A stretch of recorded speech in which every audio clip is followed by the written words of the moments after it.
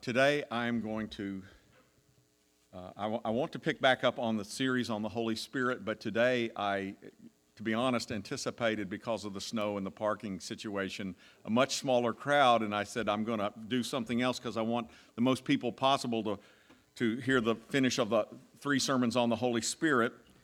And so Pastor Linda, when I was talking about this at staff meeting, she said, would you please preach on Matthew 6 on the sermon on worry? And I thought, well, after all Pastor Linda's been through, I can throw her a bone here. And so I'm going to preach on this. And so I'm reading from Matthew chapter 6. Oh, by the way, I was supposed to have thanked the people that helped with snow removal in the first service, and I forgot. So thank you, people in the first service.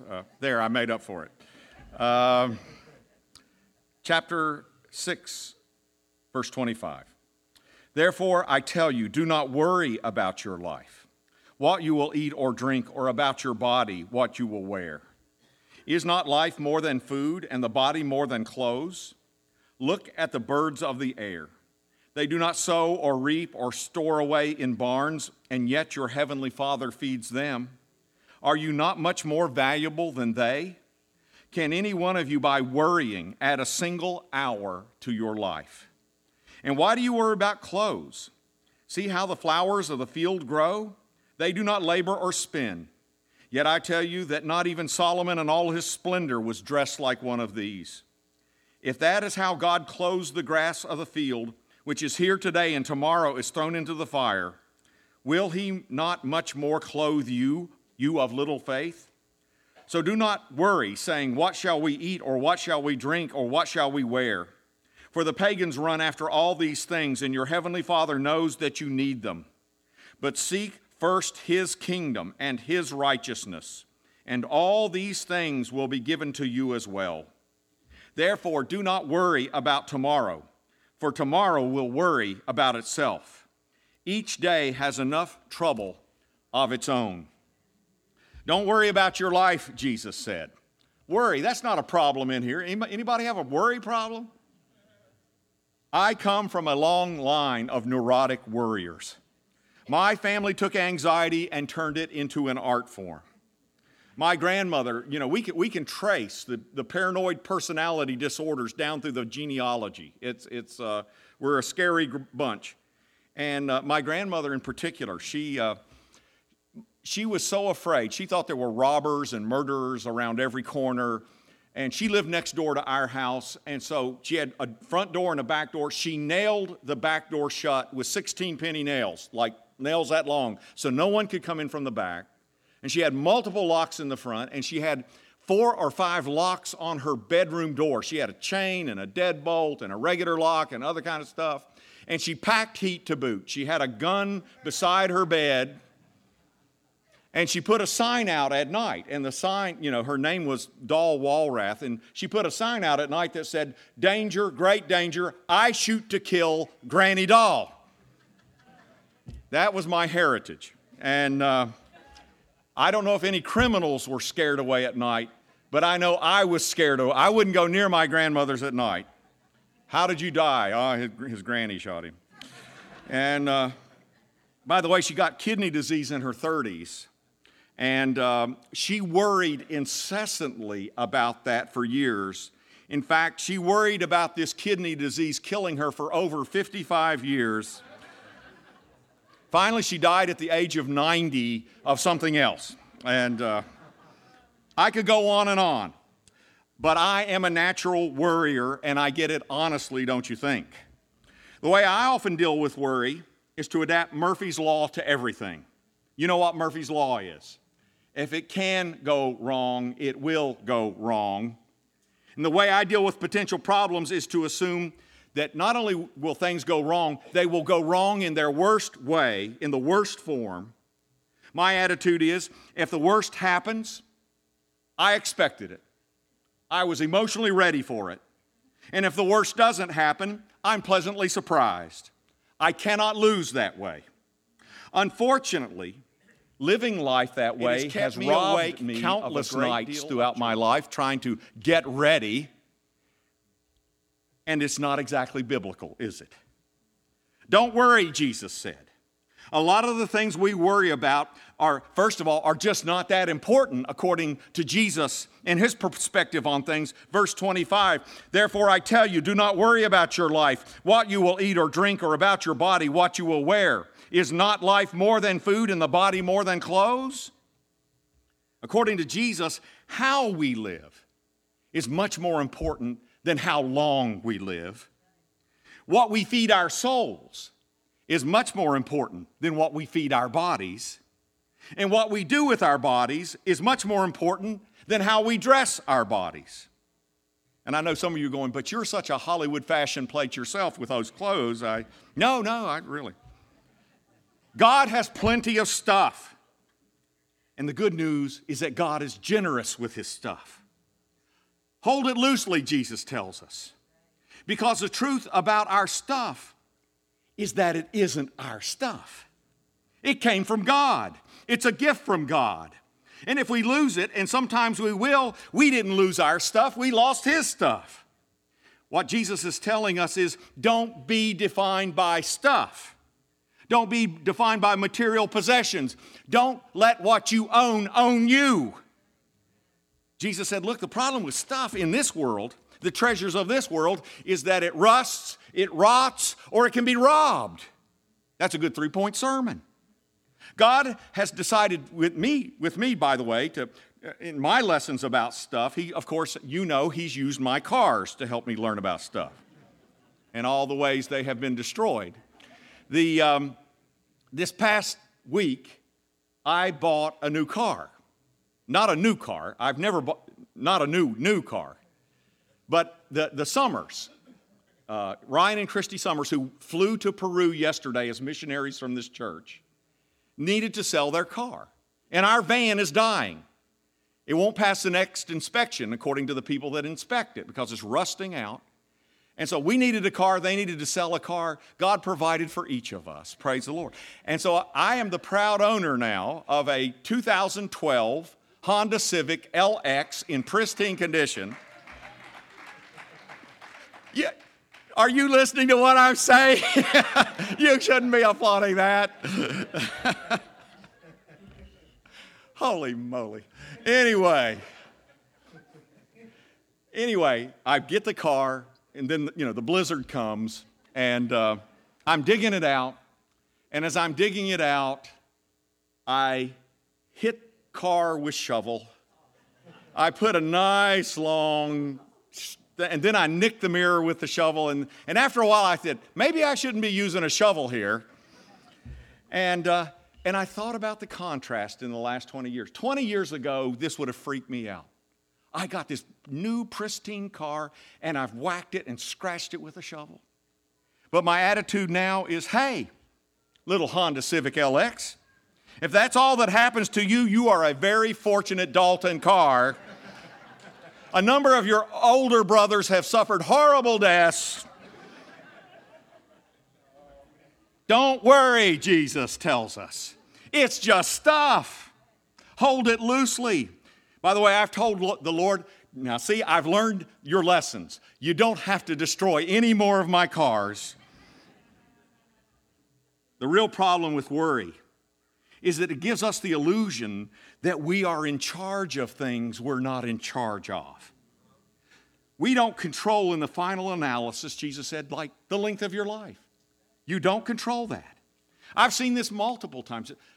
Again, 2 weeks ago, we held a prayer vigil. Heeding God's Call here held a prayer vigil for the last 3 people murdered in Harrisburg. They weren't in control.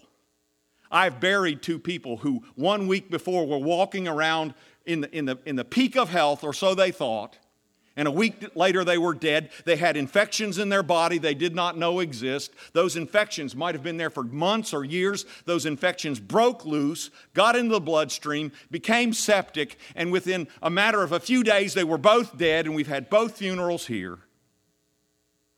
We can't make ourselves taller or live longer, Jesus said. We don't control drunk drivers swerving tornadoes or hurricanes. We don't control life. We are not in charge.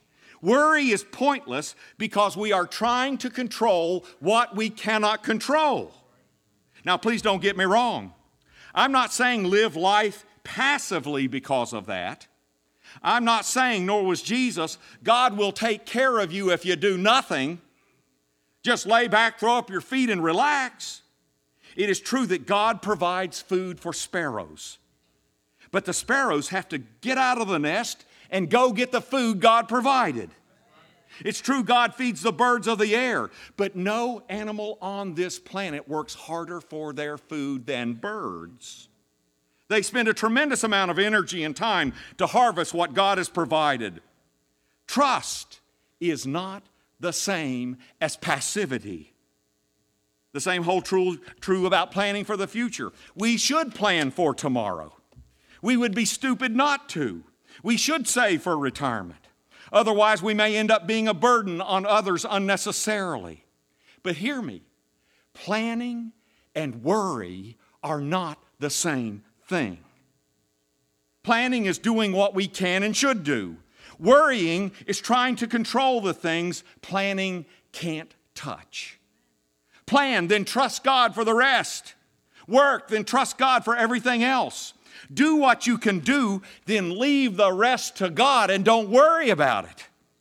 There's a clear division of labor here, don't you think? The point Jesus was making is that the birds assume that God will always provide for them, so they don't worry.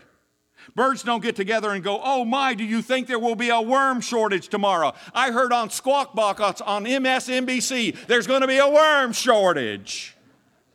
Oh, and do you think the ant supply may dry up? Millions of ants are dying. I heard it on CBS last night. Do you think the trees will stop producing seeds because of global warming? Birds have an inherent trust that what they need will be there today and tomorrow and the day after that. Because if God gives us life, surely He will give us food. If God gives us bodies, surely He will give us clothes to cover and warm them. If God gave us His Son, surely He will give us a destiny and a calling. God will take care of you. Isn't that the old hymn? Through every day, come what may, God will take care of you. After all, no one has more invested in us than Him. Are we not worth more than the birds? With apologies to some of the nutheads from PETA, are we not worth more than the birds? Are we not worth more than flowers? Some who live only one day and then are burned in the oven, Jesus said. By the way, this is true in desert regions. There are flowers that may lay dormant for years until a rain comes. And in Palestine, actually out west in America, when sometimes it will rain once every year, once every 5 years, once every 10. But when it rains, these flowers, seeds that have remained dormant, they will explode. And you will see millions and millions of anemones or some kind of flower and poppies and stuff. And for a day or two, the desert will be glorious. And then a day or two later, they are dead. And they use them for fuel to make fires in Palestine. Jesus said, if God creates exquisite works of art like that, like these flowers, that only lasted a day, do you not think God will take care of you? If He clothes the grass of the field, will He not take it? Are you not more important than grass and flowers? Our God knows what we need and is glad. He is glad to meet your needs. Now, what we think we need and what God thinks we need may be quite different. But make no mistake about it, God meets our needs as He sees them. God will take care of us.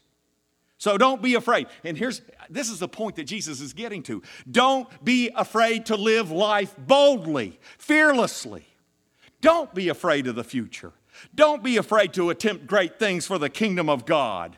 Don't be afraid to make mistakes while you're trying to do good. Don't be afraid to fail. Don't be afraid of the what-ifs or the maybes.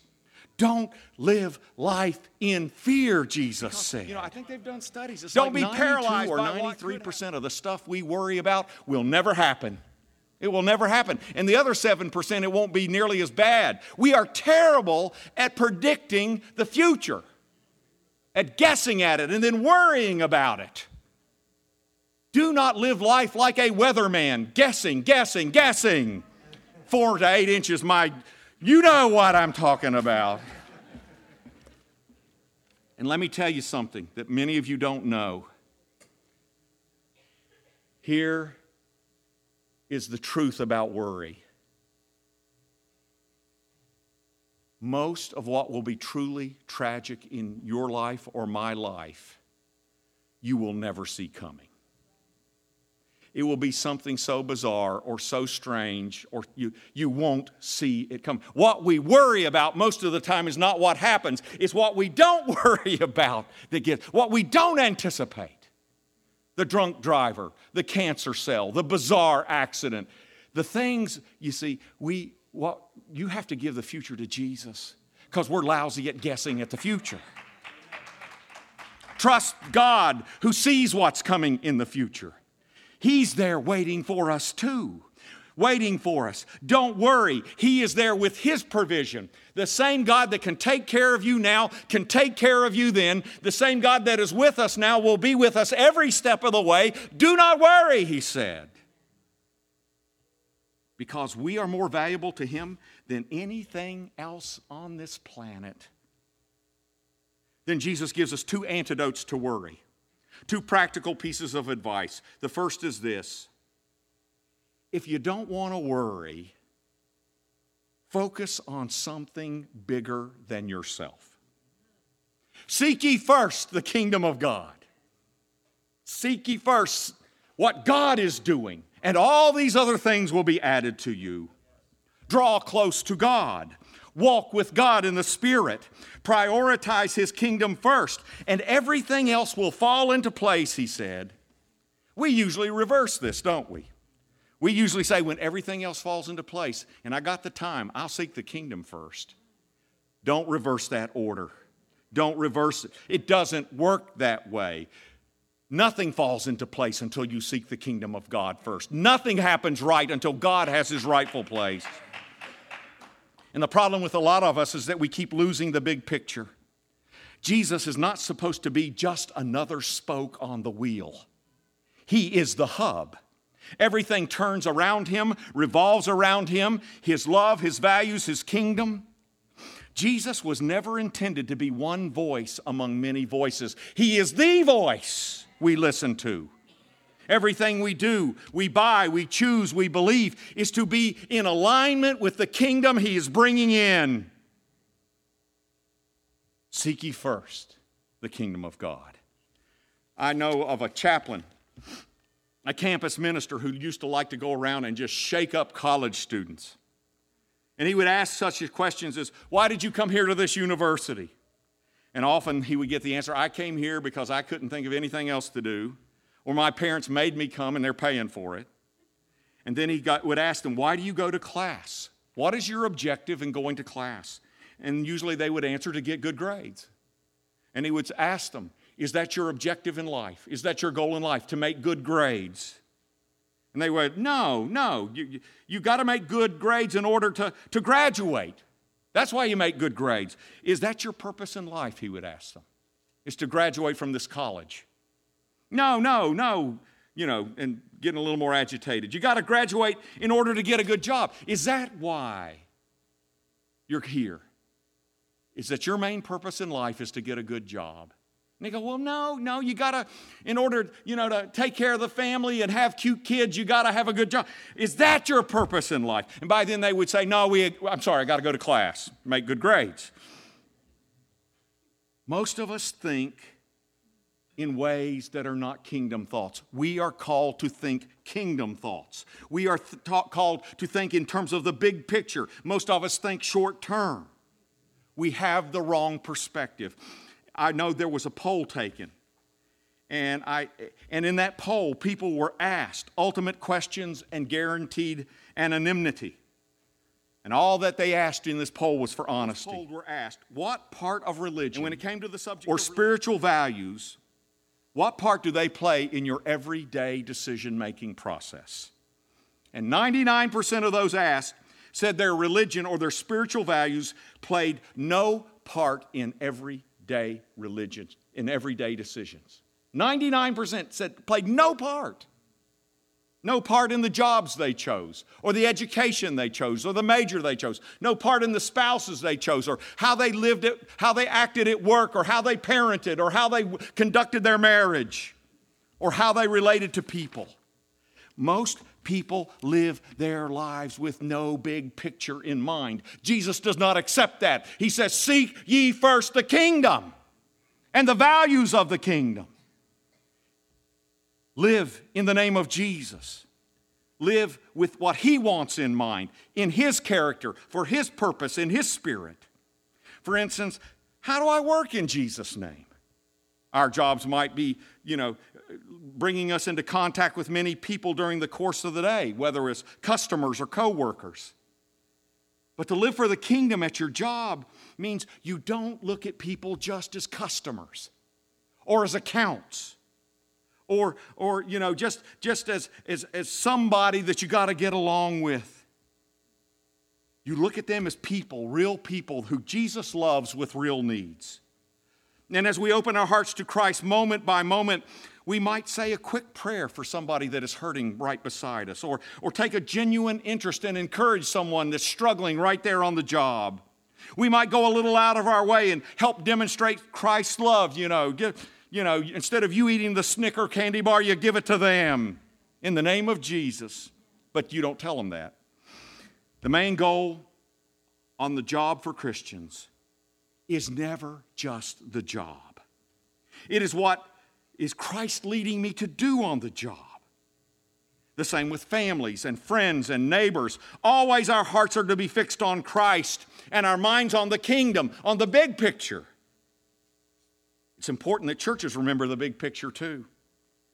It's very, very easy for churches to forget to seek first the kingdom of God.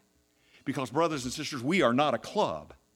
Clubs, for the most part, exist for their own members, but a church exists for Christ and the world He loves. We exist for the poor and for the lost and for the broken. Far too many churches are dying because they are clubs, not real churches. Because they quit seeking the kingdom first and are just focused on themselves. Once a church becomes a club, it is dead in the water. It may or may not know it, but it is dead in the water. No, my fear is that most American Christians don't even know how to seek God's kingdom anymore. We don't know how God's kingdom is supposed to work in a marriage or in parenting. Do you know how God expects you to be in a marriage? Do you know that? Do you know how God expects you to parent? Do you know how God expects you to manage money? Do you know how God expects you to relate to your enemies? Do you know how God expects you to relate to the nation? Do you know during a political season how God wants you to relate to politics and politicians? Do you know these things? There is a Christian principle or command for every one of these in the kingdom of God. We not only don't seek the kingdom, a lot of us even don't know what the kingdom looks like. Discipleship in these areas has to become a priority for all of us. But know this, if you give your life to something greater than yourself, Jesus said, you find real life. Jesus said, if you follow me, if you die, I'll resurrect you. If you die, I'll give you the time of your life. Seek the kingdom first. Because if you give all that energy you spend on yourself to something greater than yourself, the natural result is you worry less. You are energized. You see possibilities instead of major on your own problems. You see opportunities to serve instead of worrying about a scratch on a car.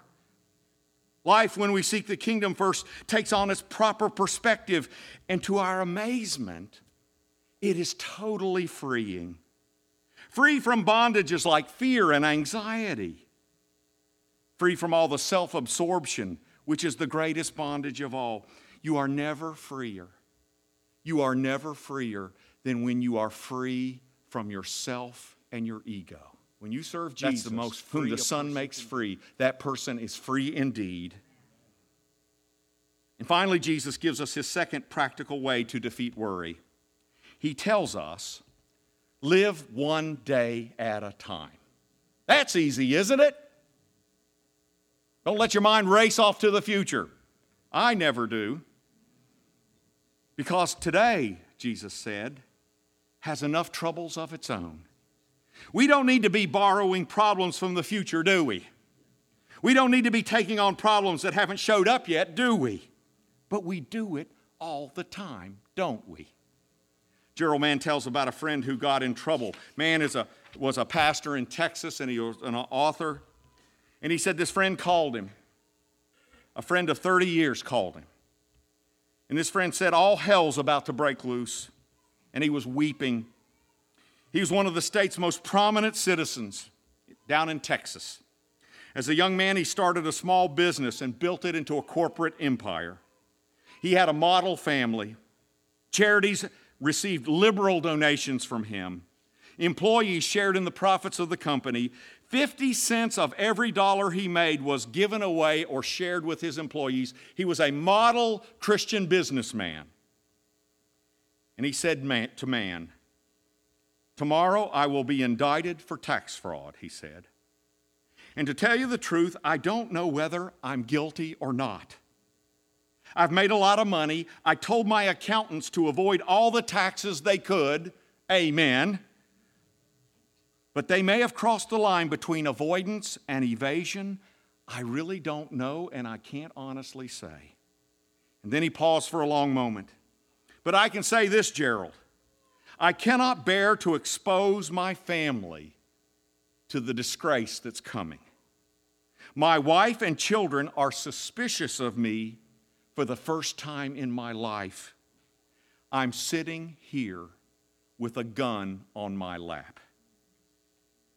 I don't know whether I should do it now or after the story hits the paper, but my world has ended. Man said he knew he was crying out for help, otherwise he wouldn't have called. He would have simply just pulled the trigger. And Gerald Mann said the wrong word would have been disastrous at this point. But what was the correct word? And he said, I prayed. My mind screamed for an answer, Lord, help! And then the words flowed out like water. No, he said, man said to his friend, no, your world hasn't ended. You feel too dadgum bad for it to be the end of the world. Don't get cute, his friend said. You don't know how I feel. Yes, I do. You feel awful. You feel trapped. You don't think you can make it. You can see the shame, the scandal in the papers, the jokes by your peers, the tears in your family. Well, the Bible says that when the end comes, it's going to be trumpets and angels and choirs and wonders. It's not going to be with a gun and suicide. Your world hasn't ended, man said. A chapter of your life has. And the only word I get from God is this: wait to worry. Did you hear me? He said there was a long pause. Okay, I'll say it again after the pause. Wait to worry. Wait until they indict you, then deal with it, then worry. Wait till you get a lawyer, then deal with it. Wait till you get his bill, then worry. Wait till you're pronounced guilty, then worry. Wait for the sentencing, then worry. Wait for the cell door to close, but wait to worry. The man was indicted and went to trial. He paid gigantic legal fees. But 2 years later, as it dragged through the courts, the man was exonerated and acquitted of all charges. And Gerald Mann said, I saw him a while back at a political campaign function. And this man saw me, he ran across the room and he grabbed me and gave me a bear hug. And he said, I want you to know that your 3 words saved my life. I have posted them everywhere. In my car, on the refrigerator, on my desk, all over the offices. What I've learned is that God is out there in the future waiting for us. Wait to worry are not my 3 words, Gerald Mann replied. They're God's. He gave them to me, who gave them to you. Many of the troubles which paralyze us, crippling as facing the suffering itself. Often I find it's worse. We cannot avoid the problems that arise in life, but we can wait until it's time to worry, can't we? We can let that little neon sign get going in our head and let it flash every time our inside's not up, and over the what ifs and the not yets and the maybes. Maybe that little sign can go, wait, not yet, wait. We can't live tomorrow today, Jesus told us. We can only live today. You can't live next year in the next 5 minutes. Did you know that? The next 5 minutes are all any of us have got to work with. Plan for the future, but live in the present. Don't waste what is right in front of you. I told them in the first service, one of my great regrets is when my kids were growing up, I didn't treasure the moments with them. I was so busy with church, and there were 3 of them, and they were they bounced off the walls, and I looked at them more as a task often than as a joy. And Lamont, can I get an amen? Amen. Lamont's got 5 sources of treasure. But I wish they were so young and so adorable and so innocent. And they thought I was the smartest man in the world. Not stupid like I am now. Don't miss the beauty in front of you right now. Don't miss what today offers you right now. Don't miss what God offers you right now. Don't miss the love coming to you right now. Don't miss what the Spirit is doing in your life right now. Today has enough in its own agenda, don't you think? And it's all we've got. The present is all we've got. Worry diverts our attention from now and causes us to waste the only thing we can do anything about today. Jesus says, live now. Give the future to God. Plan for the future and trust the God who closes the flowers of the field. Wait to worry. Do what you can and trust the God who feeds the sparrows. Wait to worry. God has your back. Wait to worry. Today has enough trouble of its own. Wait to worry. God is out in the future waiting for you there. Wait to worry. There is nothing God cannot use for good. Wait to worry. There is nothing He cannot redeem. Wait to worry. Seek ye first the kingdom of God, and the God of that kingdom will take care of you. He promises.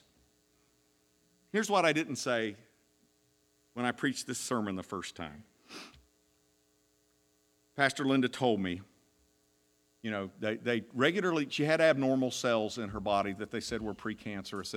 And through the years, they tested, they took biopsies to test to see if they'd turned into cancer. And so before she found out they took another biopsy.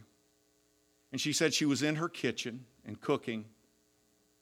And she said while she was in her kitchen cooking, not knowing which way the biopsy was going to go, the Holy Spirit fell on her. And the words were thrust into her mind.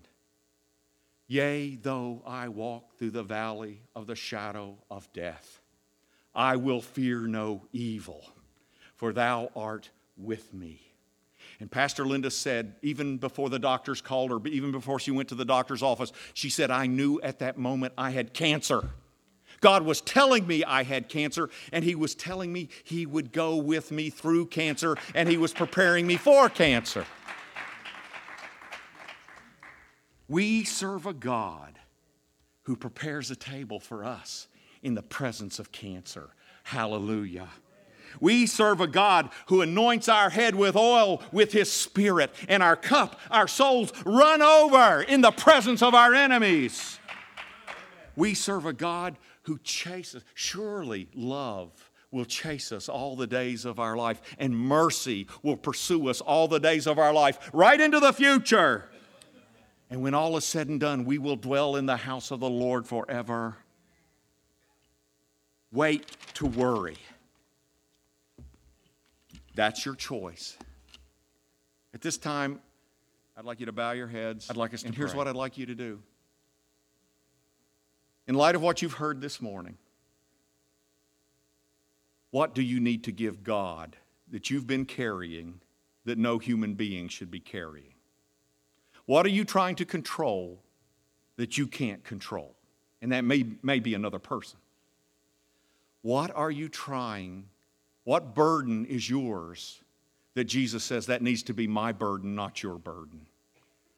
I'm going to give you a couple of moments of silence to let the Spirit speak to you and to give what you need to give to Jesus and let it go and stop worrying about it.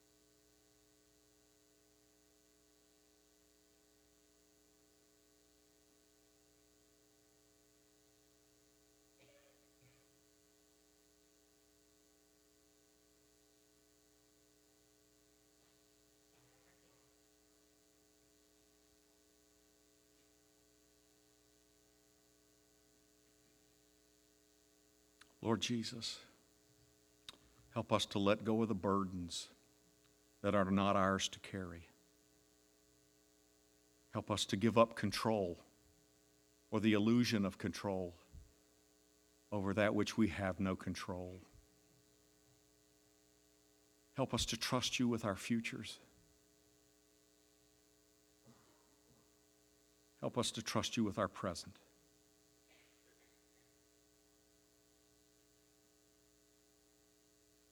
Break the shackles of fear and anxiety and worry that keep too many of us in prison. Lord, you want us to have joy. You want us to have peace. You want us to feel your love. You want us, Lord, to be free. Help us to be free.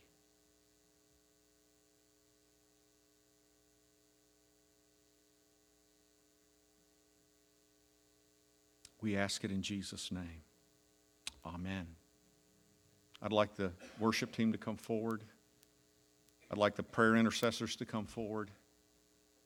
We're going to worship. We're going to open the altar for prayer for any kind of situation you may want us to pray about. But during this time, please worship or keep on praying for yourself as the Spirit speaks to you, or pray for people you see up front. But would you stand and let us worship as the Spirit continues to move?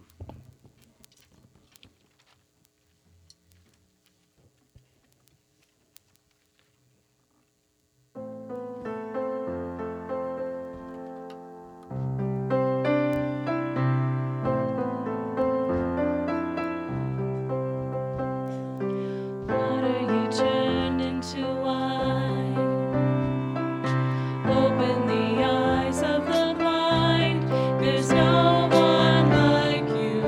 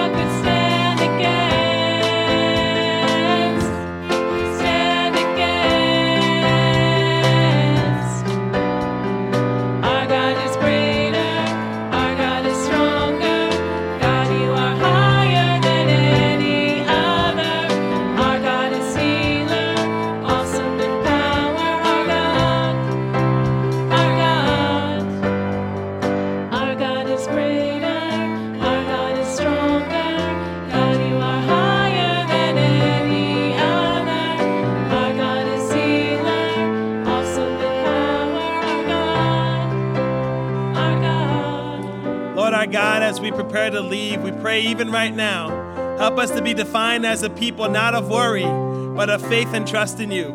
Help us to wait to worry, because sufficient for the day is its trouble, and you are greater, you're stronger, you're mightier to hold it all. So God, we give our lives to you, we give our trust to you, we give our faith to you, and we ask for even more power, love, and faith, and trust in you. Help us to be defined by our trust in you and not the worries of this world. In your holy and precious name, Lord, we pray. Amen. God be with you.